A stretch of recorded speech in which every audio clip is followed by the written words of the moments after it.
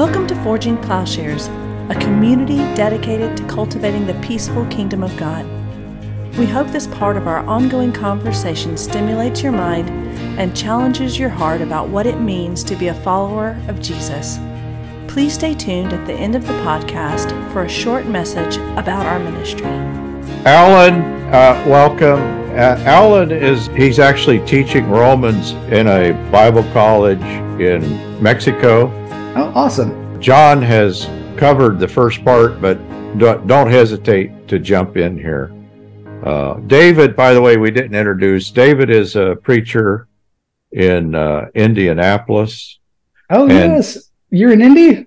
I'm sorry. No. I just, you people in Indiana, it's sort of one big, it's all the same. I'm an hour from Indianapolis. I'm in Terre Haute. Okay. Yeah, I'm in Indy at the moment. So, yeah. You're in Indy right now? Yeah. Okay. My son lives on the north side of Indy. So do I. Yeah. Yep. Awesome. Good to meet you. And Jim, where are you at? I always lose track. I'm between Gettysburg, PA, and Baltimore. I'm in Westminster, Maryland. Thank you. Good to meet you. John, we don't want to take you away from your plan here, if you would like. Oh, sure. What was question 2? Are there historical precedents, not just in this reading, but have other people identified what Campbell, a similar understanding? Oh, sure. Yeah. I mean, we have some more recent scholars who are picking up on this. Even pre-Campbell. Porter is one scholar who's picked up on this pre-Campbell. As far as early stuff, I don't think this is a problem, because I don't. The issue here is once speech and character kind of gets shifted out of its home culture, it kind of gets lost. It dissipates, right? Because you have no performative dimension of that text, right? It's only been fairly recently that historians, not myself, but historians have gone back and kind of understood how ancient texts were performed. Now, let's say, because Origen doesn't read it as a speech and character, right? He's quite early. I'm not surprised by that at all. Once you've shifted out of that specific home culture and how that works within that specific situation, remember, Paul's letters are contingent. They're for specific purposes. It's no wonder that someone doesn't sense these things. It makes total sense, right? Yeah, it's not surprising to me. They didn't need to say this is what he's doing, because they knew what he was doing. Yeah. Is that the point? Well, and even if, let's say, okay, with Romans, for example, so Phoebe shows up with the letter, right? She starts reading it out, performing it in front of the Roman Christians, right? So this would have been rehearsed at Corinth. She gets it. She reads this out to them. And they go, hey, Phoebe, I don't know what you're talking about. What's going on with Romans 1-2, Romans 1-3? We don't get it. She can be like, here's how it works. This is how I've been instructed. Let me perform this to you again, right? So if the audience doesn't get it, or how this is supposed to be performed, there's a very clear, practical way that a letter reader could be like, all right, let me tell you what's going on. Why don't you try to hear this again with new ears? That could easily happen. And this does happen. People don't get stuff. You have to be like, okay, here's kind of what I'm doing. Let me try it again. The resistance to it really speaks to the kind of unspoken magic that people believe about how the revelation happens through the Bible. It's like, it's not a WYSIWYG, what you see is what you get, immediate, naive, receipt. The minute that I have people I just am desperate to tell them this reading of Romans. Yeah. They've already thrown out Lucy Peppiatt because they're like, I don't want a new Paul. I'm like, no, she's saying this is the original Paul, actually. This is what Paul actually meant. Yeah. But the idea that there's these layers, or that reading is a more complex experience and maybe culturally contingent, is just not. It's a hard sell, right? Yeah, but yeah, and like we're reading ancient texts. Like that's the thing, is like, of course we're gonna find surprising things. Of course we are. And like I can even grant someone who really thinks this is, like, for example, the inerrant word of God, that the text is, right? I can even grant that and be like, okay, that's fine. That doesn't mean that there isn't cultural and contingent reasons for somebody presenting a text a certain way. Maybe we haven't gotten it yet. Maybe this text is much richer and much more interesting than we thought it was, than just a set of propositions that we get preached to us on Sunday morning, right? I think it is. I think it is much more interesting and much richer than that. So that's why I keep coming back to the Bible. And that's why I love Paul, and why he's such a rich source of insight to me, and why I've devoted, I don't know, almost 20 years of my life to studying Paul. So let me suggest something to you. I'm afraid that if we do cling to an inerrant text, yes, in a kind of Muslim notion of the Quran, sure, that we're not going to be. I don't think that we can. First of all, I don't think we're going to get the text right. Yes, because that's just not the way that it's functioning. Absolutely. I'm suspicious that implicit in this understanding is a very different notion, first of all, of who God is, but certainly of the way that authority works. Absolutely. Yes. Yeah, couldn't agree more. And to be clear, I'm not an inerrantist. I'm I'm a good Bardian, so I'm not.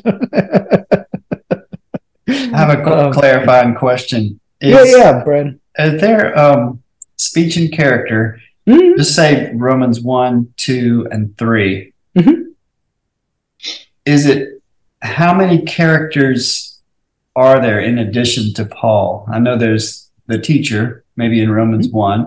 So in Romans 2, is it a different character that is naming or is that Paul who's naming the judger? Great question. That is Paul naming the judger. So 2:1 is a kind of turn on the person speaking in Romans 1, 18 to 32. So it's Paul being like, you say this stuff. So he says, therefore you, oh man, right? Yeah. When you judge people for doing these things, you're doing the same thing, etc., etc. So Paul at 2:1 is turning on what's being said in Romans 1, 18 to 32, right? And saying, you say this stuff, but have you thought about all this stuff that's going on implicit in what you're saying? So you get into the stuff about the Torah or the law. You get into the stuff about circumcision, Romans 2 as well. You also get this funny insertion of Paul talking about judgment, which I find very funny, where he's talking about judgment, and he kind of inserts in parenthetically, and he goes, judgment according to my gospel through Jesus Christ, right? Which is a funny insertion. It's the first time Jesus is mentioned after Romans 1, 18 to 32, right? So that's a very funny thing. I saw that as him saying that judgment was the basis of judgments, and the means of judgments was Jesus Christ. Absolutely. And that connects. As opposed to wrath. You're exactly right. And this links up so well with Romans 14, where Paul gives his account of judgment in Romans 14. Okay. And Romans 4. It's through Jesus Christ. Yeah. Okay. Yeah. And there's this passage in Romans 4 that says, the law brings about wrath, but where there is no law, there is no violation. Yeah. So that's obviously the situation that he's presenting in his gospel. Yep. There is no law in this situation. Jesus Christ is the foundation. That's exactly right. Yep. Great point. So there's not multiple characters. Nope. There's just the switching back and forth between Paul and the teacher. Yep. And it gets kind of tight in there in Romans 2 and especially in 3. And is that echoed in and carried forward in chapter 6? I don't think so in 6. I think there is some going on. So you'll have to wait for my book with Doug. I think there's some going on in 4 as well. I think there's some kind of back and forth going on in 4 where the teacher's voice or Paul kind of using the teacher implicitly in Romans 4 comes through. I also think in Romans 10 it comes through. There is a kind of him propping up the teacher again as well. But you'll have to wait for that book or read the rest of Deliverance of God. But we make it a bit more plain in the new book that's coming out next spring. So, well, I'm just getting started. So with your help, it might take less than 20 years. But I'm just waiting to get my Greek New Testament out of the box that it's in because we just moved. Nice. So and I'm not really doing good with the online helps, but I think there's a lot to read and to reconsider, and it's fascinating. I did a good bit of just reading the NAS 1 through 3 this week, and I think the key thing for this discussion and really any discussion about Paul, and I want to make this very clear, is that Paul's gospel is all about a God of unconditional love revealed in Jesus Christ, specifically, by way of the Spirit. That's where Paul's thinking begins. That's where all his missionary work begins. It begins with that. Okay? So that's our starting point for understanding what Paul's doing, right? This is where we're at. This can get us more attuned to where there are certain passages, namely Romans 1 to 3, that seem a bit weird, right? Yeah. But the more we're attentive to that God of love, the more we can see how this other kind of so-called gospel is no gospel at all, as Paul would say in Galatians, right? We really need to be attentive to this God of love. This is where theology can help us, even as we're trying to exegete and work through texts, right? We need to be holding on to that all the way through, because I think that's what Paul is witnessing to fundamentally. We're caught up in this God of love. Can I ask you a quick question, John? You said earlier, I don't know, it was sort of an off the cuff thing. Sure.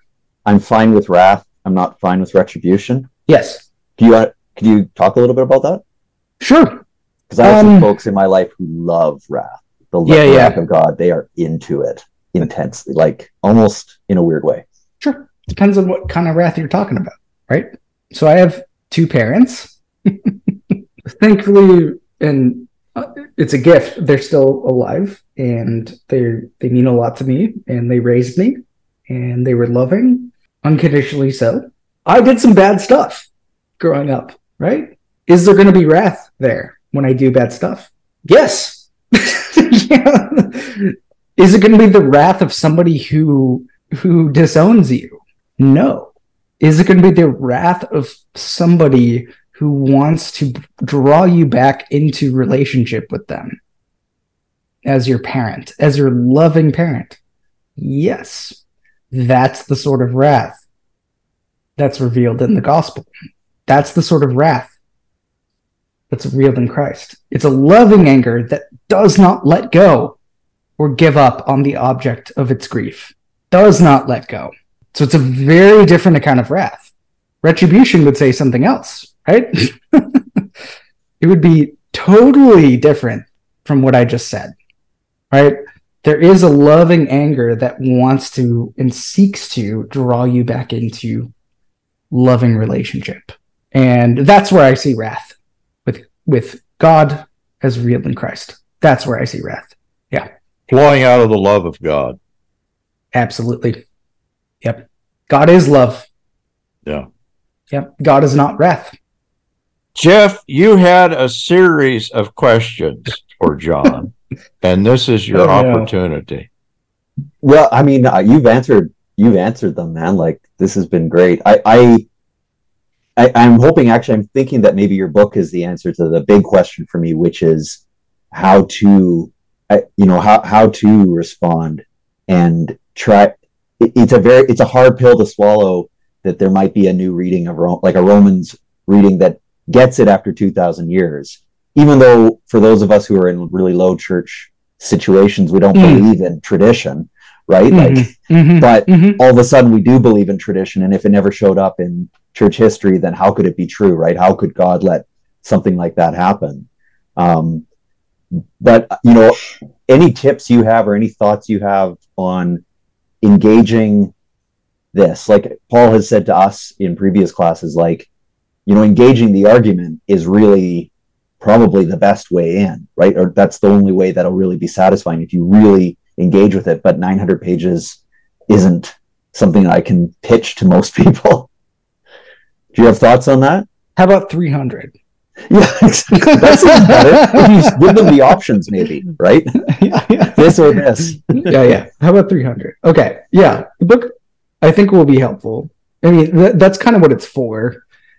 Yeah. Like I was saying to Paul, I think before anyone got on, you may have been on, Jeff.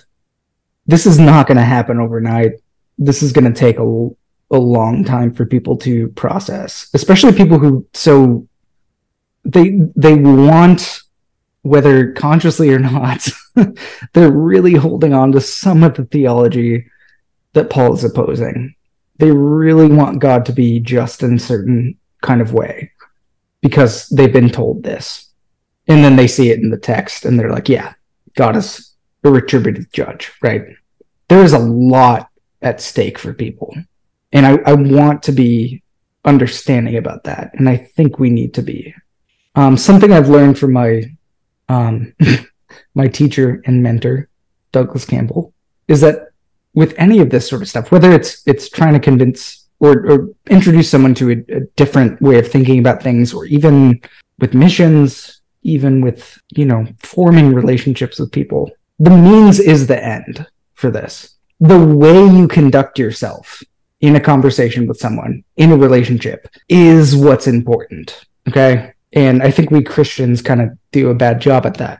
I think we tend to really, and I'm guilty of this too. I'm not talking about this in terms of like, I don't do this because I can be a bit aggressive from time to time and like, why doesn't anyone see this?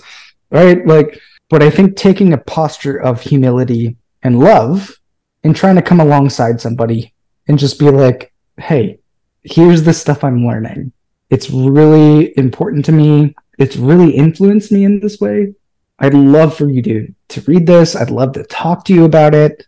I'd love to get your take on this. And when you have a relationship of trust with somebody, that can have effects in terms of changing people's minds. Without that relationship of trust with somebody, they're not going to care because you don't care about them. Right?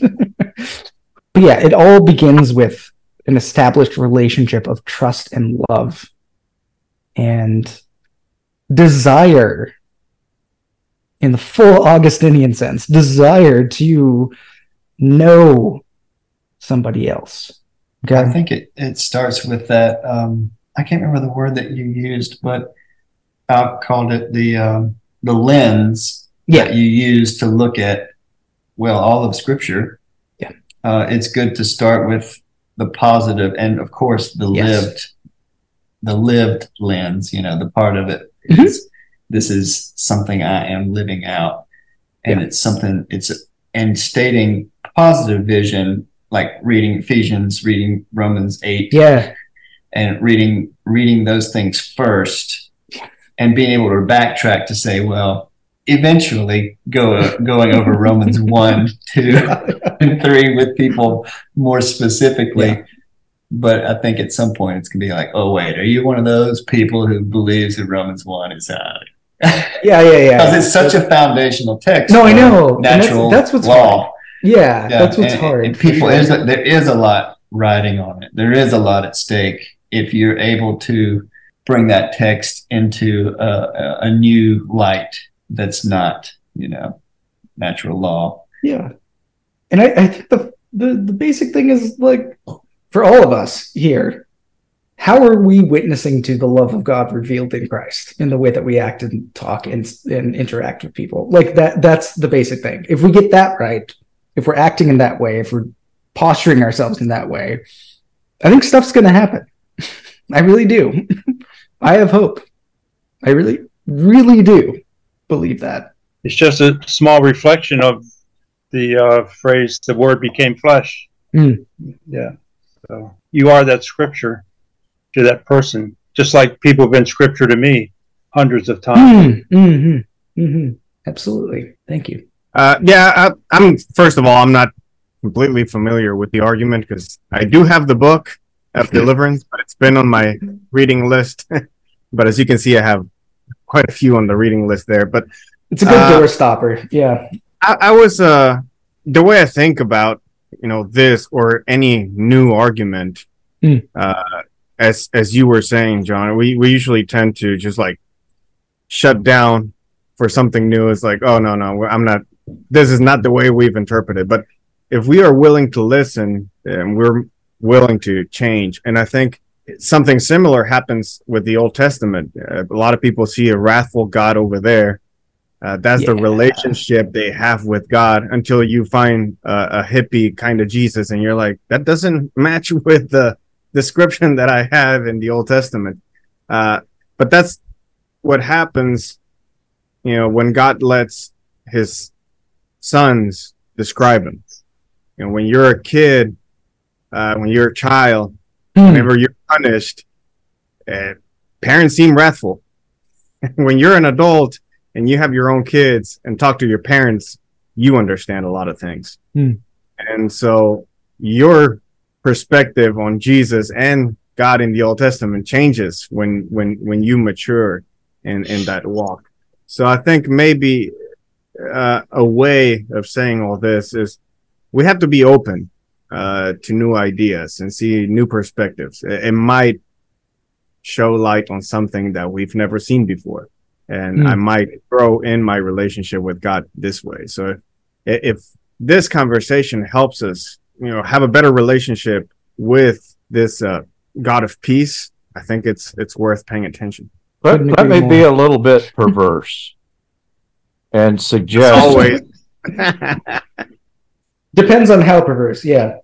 That, in other words, this notion that we should be loving and yes, but let me suggest that yes, but that is precisely the problem that we're faced with in an understanding of retributive justice, a punishing God, the way the world works. In other words, the text itself, I think we are clinging to an understanding that fosters an attitude that is in fact oppressive. This treatment of other people that we all know in some way is there in the gospel, I think it's obscured by an understanding that we're getting from Romans 1-3. My reading of Romans 1-3 is not, oh, what a peculiar problem we have here. But isn't this the prototypical problem that Paul is presenting in the person of this teacher? In other words, this is the human understanding of God, of the world, of human relations, and we're all just fostered in this. And that is part of what we're up against. It's not just, it is reading of the text, but it is an alternative reading of reality that we're talking about. Yes, I don't know how much more I could add to that. I think you're right. It's a different account of.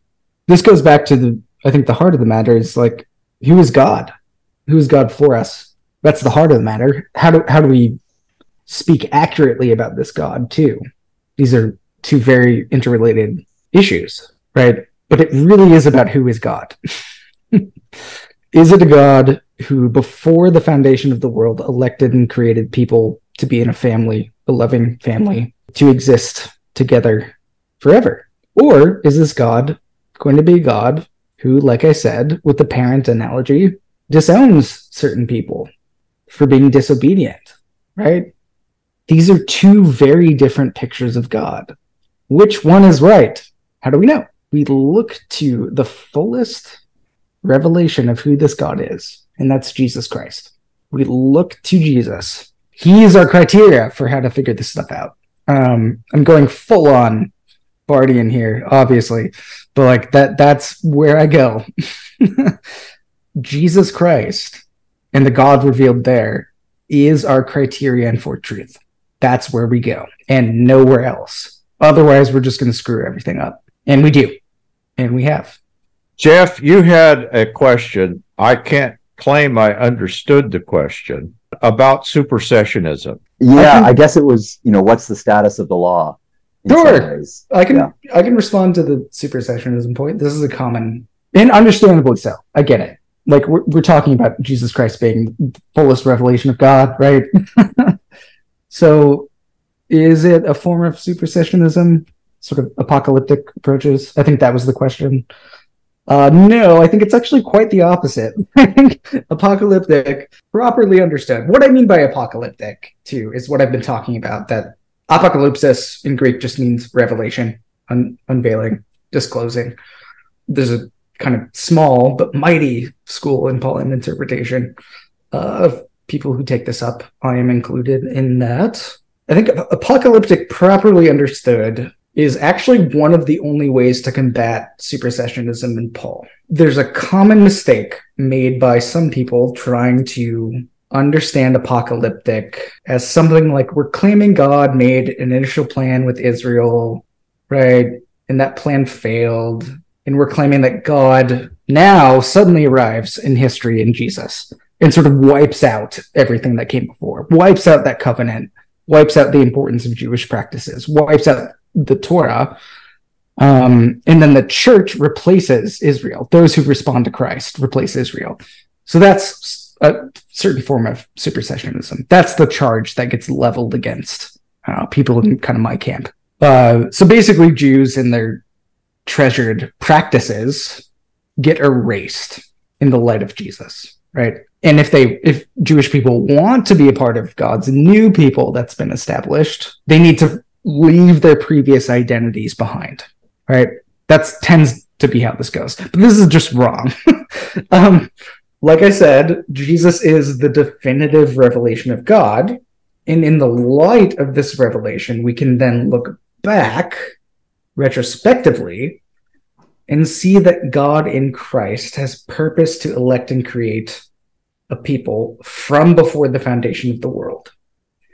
Christ has been involved all along throughout history and has been the key to the meaning of Israel, of history, of the cosmos from its inception.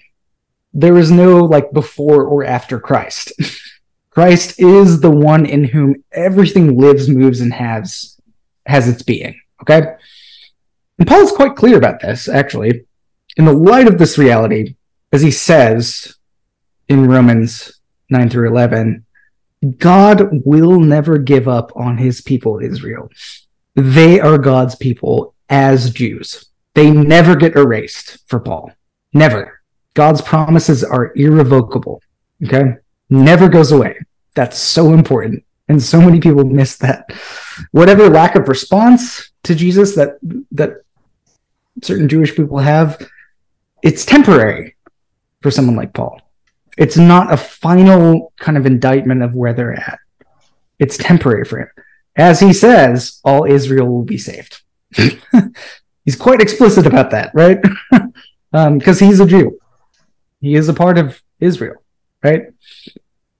So Paul is already seeing, even in his time, a remnant of Jewish people who are responding to the Messiah, which for him is a sign of this larger hope, that in the end, everyone will be involved in God's purposes again, okay?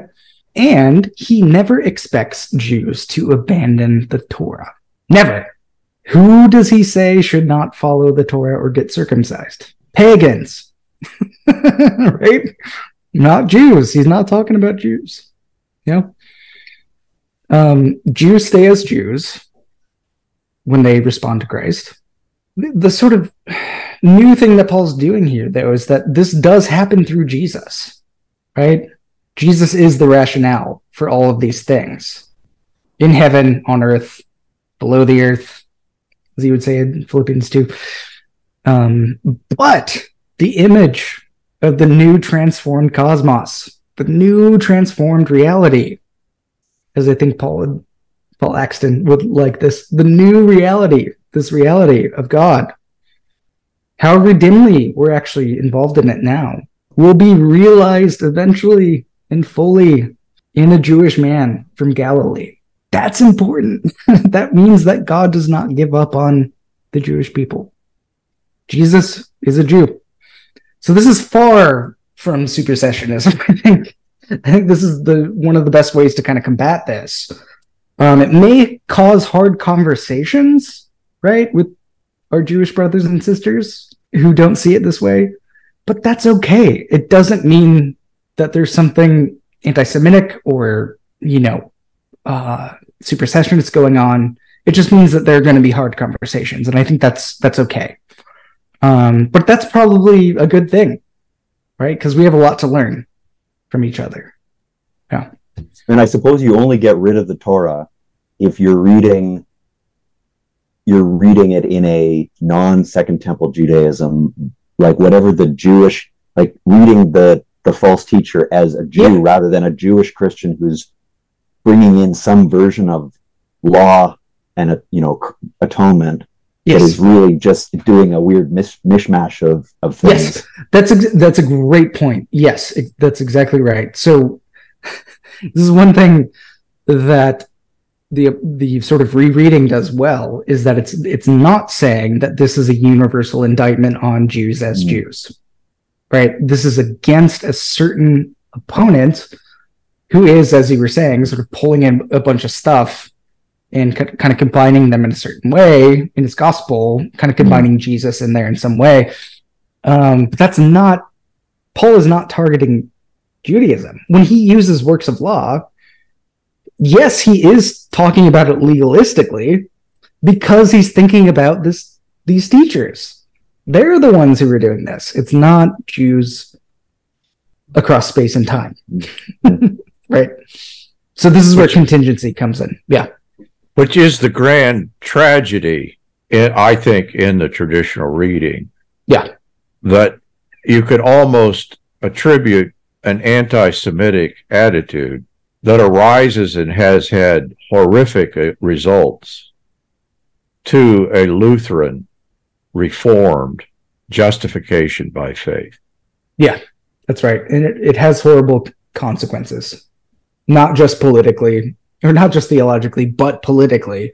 And I think we've seen this happen for a long time.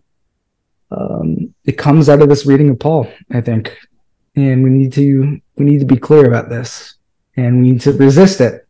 Yeah. And maybe what we would, in that reading do to the Jews, so too every resistant culture. In other words, what we end up with in justification theory is a kind of cultural imperialism. Oh, yeah. I'm not saying it's only from that. Yeah, it's inherently colonizing, right? Especially the sort of evangelism that flows from this, right? So I have the truth. I'm going to bring you the truth to where you are. You have to kind of come into the doors of the church. You have to buy into the stuff. You need to be shorn of your practices wherever you are and basically become a Protestant. But it is colonizing, and it's damaging. It's also just totally inattentive to loving your neighbor. Like there is no love of neighbor in this at all. And obviously Paul doesn't speak that way, but there is no kind of attentiveness to the people around you. It's just, I have this, I'm going to kind of give it to you a little bit if you assent to it, and then you can be brought in to the church, as long as on the condition that you leave behind all this stuff. That's horrible. That has a horrible history. The moment you can other Jewish people in Paul's text, who can't you other? You're going to start othering poor people. You're going to start othering people of color. you're going to start othering all sorts of marginalized people. It's just inherent in that reading, and it's terrible. Which was sort of my point, my perverse point. Yeah. In other words, I think the obstacle that we have, that the gospel is saving us from, justification theory is just playing into the obstacle itself. In other words, yes. this is the problem that Paul is presenting. Yeah. Now it gets muted a little bit because we get it fused. We get the false teacher, and we get Paul fused, and so we imagine. I don't know. In other words, if we don't sort this out, I don't know how we can understand what the problem is, what the predicament is, which Paul is saying. He's saying this is what the gospel speaks over and against. Yeah, because we're so attached to this reading that we've made it no gospel at all. I would say, in Paul's estimate. Yeah, that's too dark, but no, it's not too dark. It's just hard to know how to kind of address these things with people who are so attached to this bad construal of the gospel, especially because it's so easy to kind of lose patience, even if you don't buy like the rhetorical rereading. Obviously, we all agree that God is love. God is like, we agree on that. I think everyone here agrees on that God is a loving God who's revealed in Christ, and that's great. But to convince people of that is even a kind of feat in itself. Like it's so hard, which sucks. I think the way you can do it, John, is by writing a Beyond Justification teen edition. Yeah. Something like that. I could. Yeah. Get them while they're young. Yeah. That's what everybody else does, right? So. Oh, I think this is perfect for a generation coming up. The people that haven't been indoctrinated are beautiful. Actually, they no. I mean, I worked in churches for a long time, and principally with youth and children. So I have the kind of way of connecting with youth, but I haven't really thought about doing a kind of. You could do the Prosopopoeia speech and character as a graphic novel instead. Yeah, that's right. Yeah. Great ideas, Jeff. If you ever do that, translate it to Spanish, please. Yeah. Totally. I'll do my best. Need some of that too. Yeah, I'll do my best. You're gonna have to help me out. Well, like here in the Bible college where I'm teaching, I have these issues too. Where ironically, I have to convince Christians that God is a God of love. Yeah. and going with what Jeff was asking, like they usually have Acts before Galatians and Romans, which is the class I'm teaching this semester, and they always come with the idea that Paul converted, from Judaism to Christianity. Yeah. So when they jump in my class, I'm like, no, he converted from violence to pacifism. Absolutely. Yeah. There's a big difference there. And so it's really hard for them to grasp this idea because it's so ingrained in their theology that it's so difficult to let go. I was doing a sermon during chapel once there while I was visiting the Bible college, because it's a Bible college like 8 hours away from where I am. The sermon was kind of going along the lines of Brian Sand's book on sinners in the hands of a loving God or something like that. Yeah.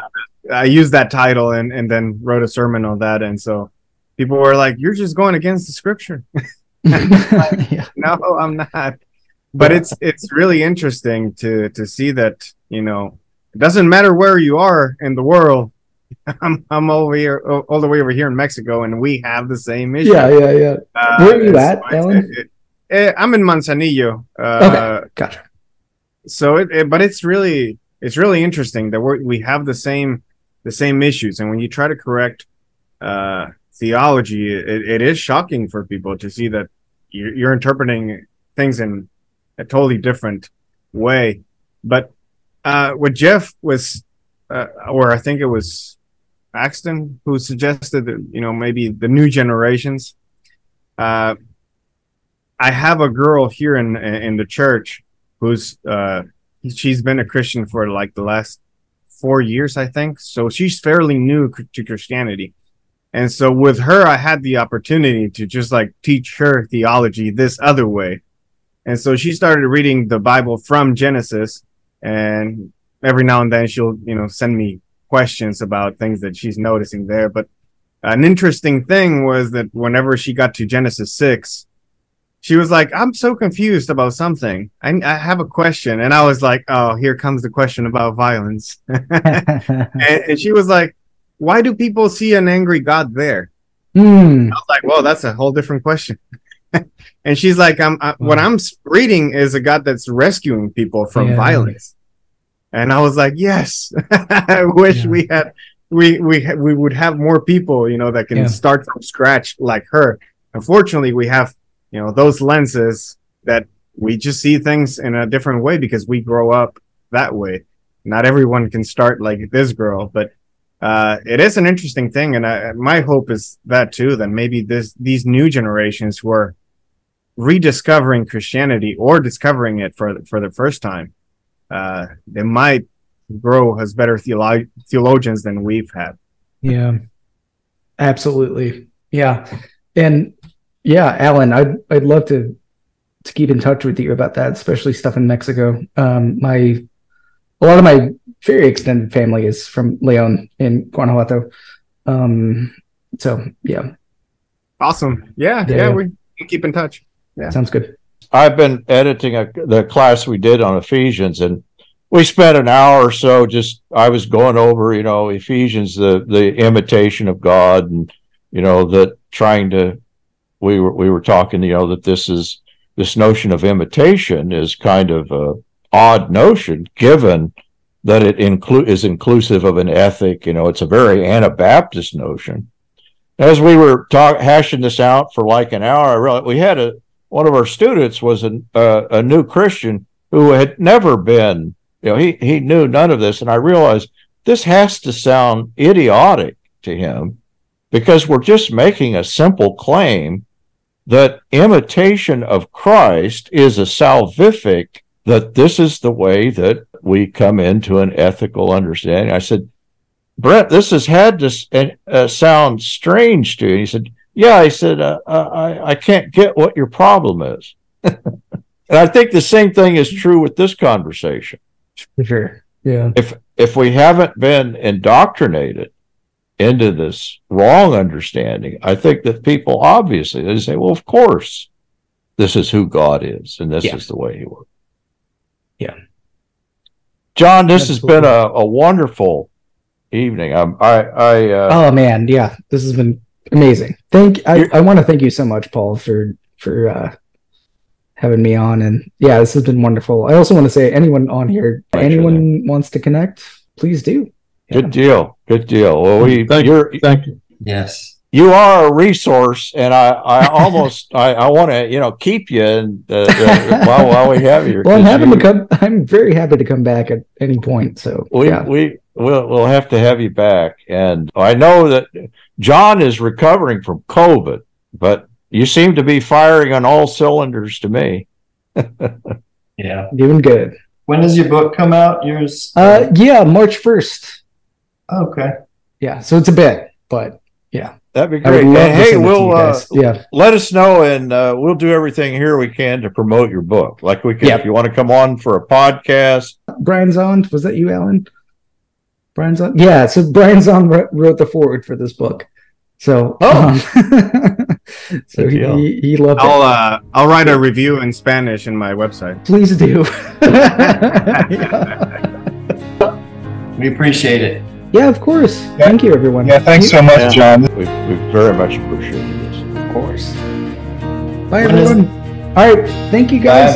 Bye, everybody. Good night. Forging Plowshares is a community dedicated to cultivating the peaceful kingdom by providing in-depth, transformative biblical and theological education and discipleship. If you have found this podcast valuable, please remember to share on social media. If you have questions about what you've heard, or if you'd like to learn more about how you can get involved with Forging Plowshares or even support this ministry financially, please visit our website, forgingplowshares.org.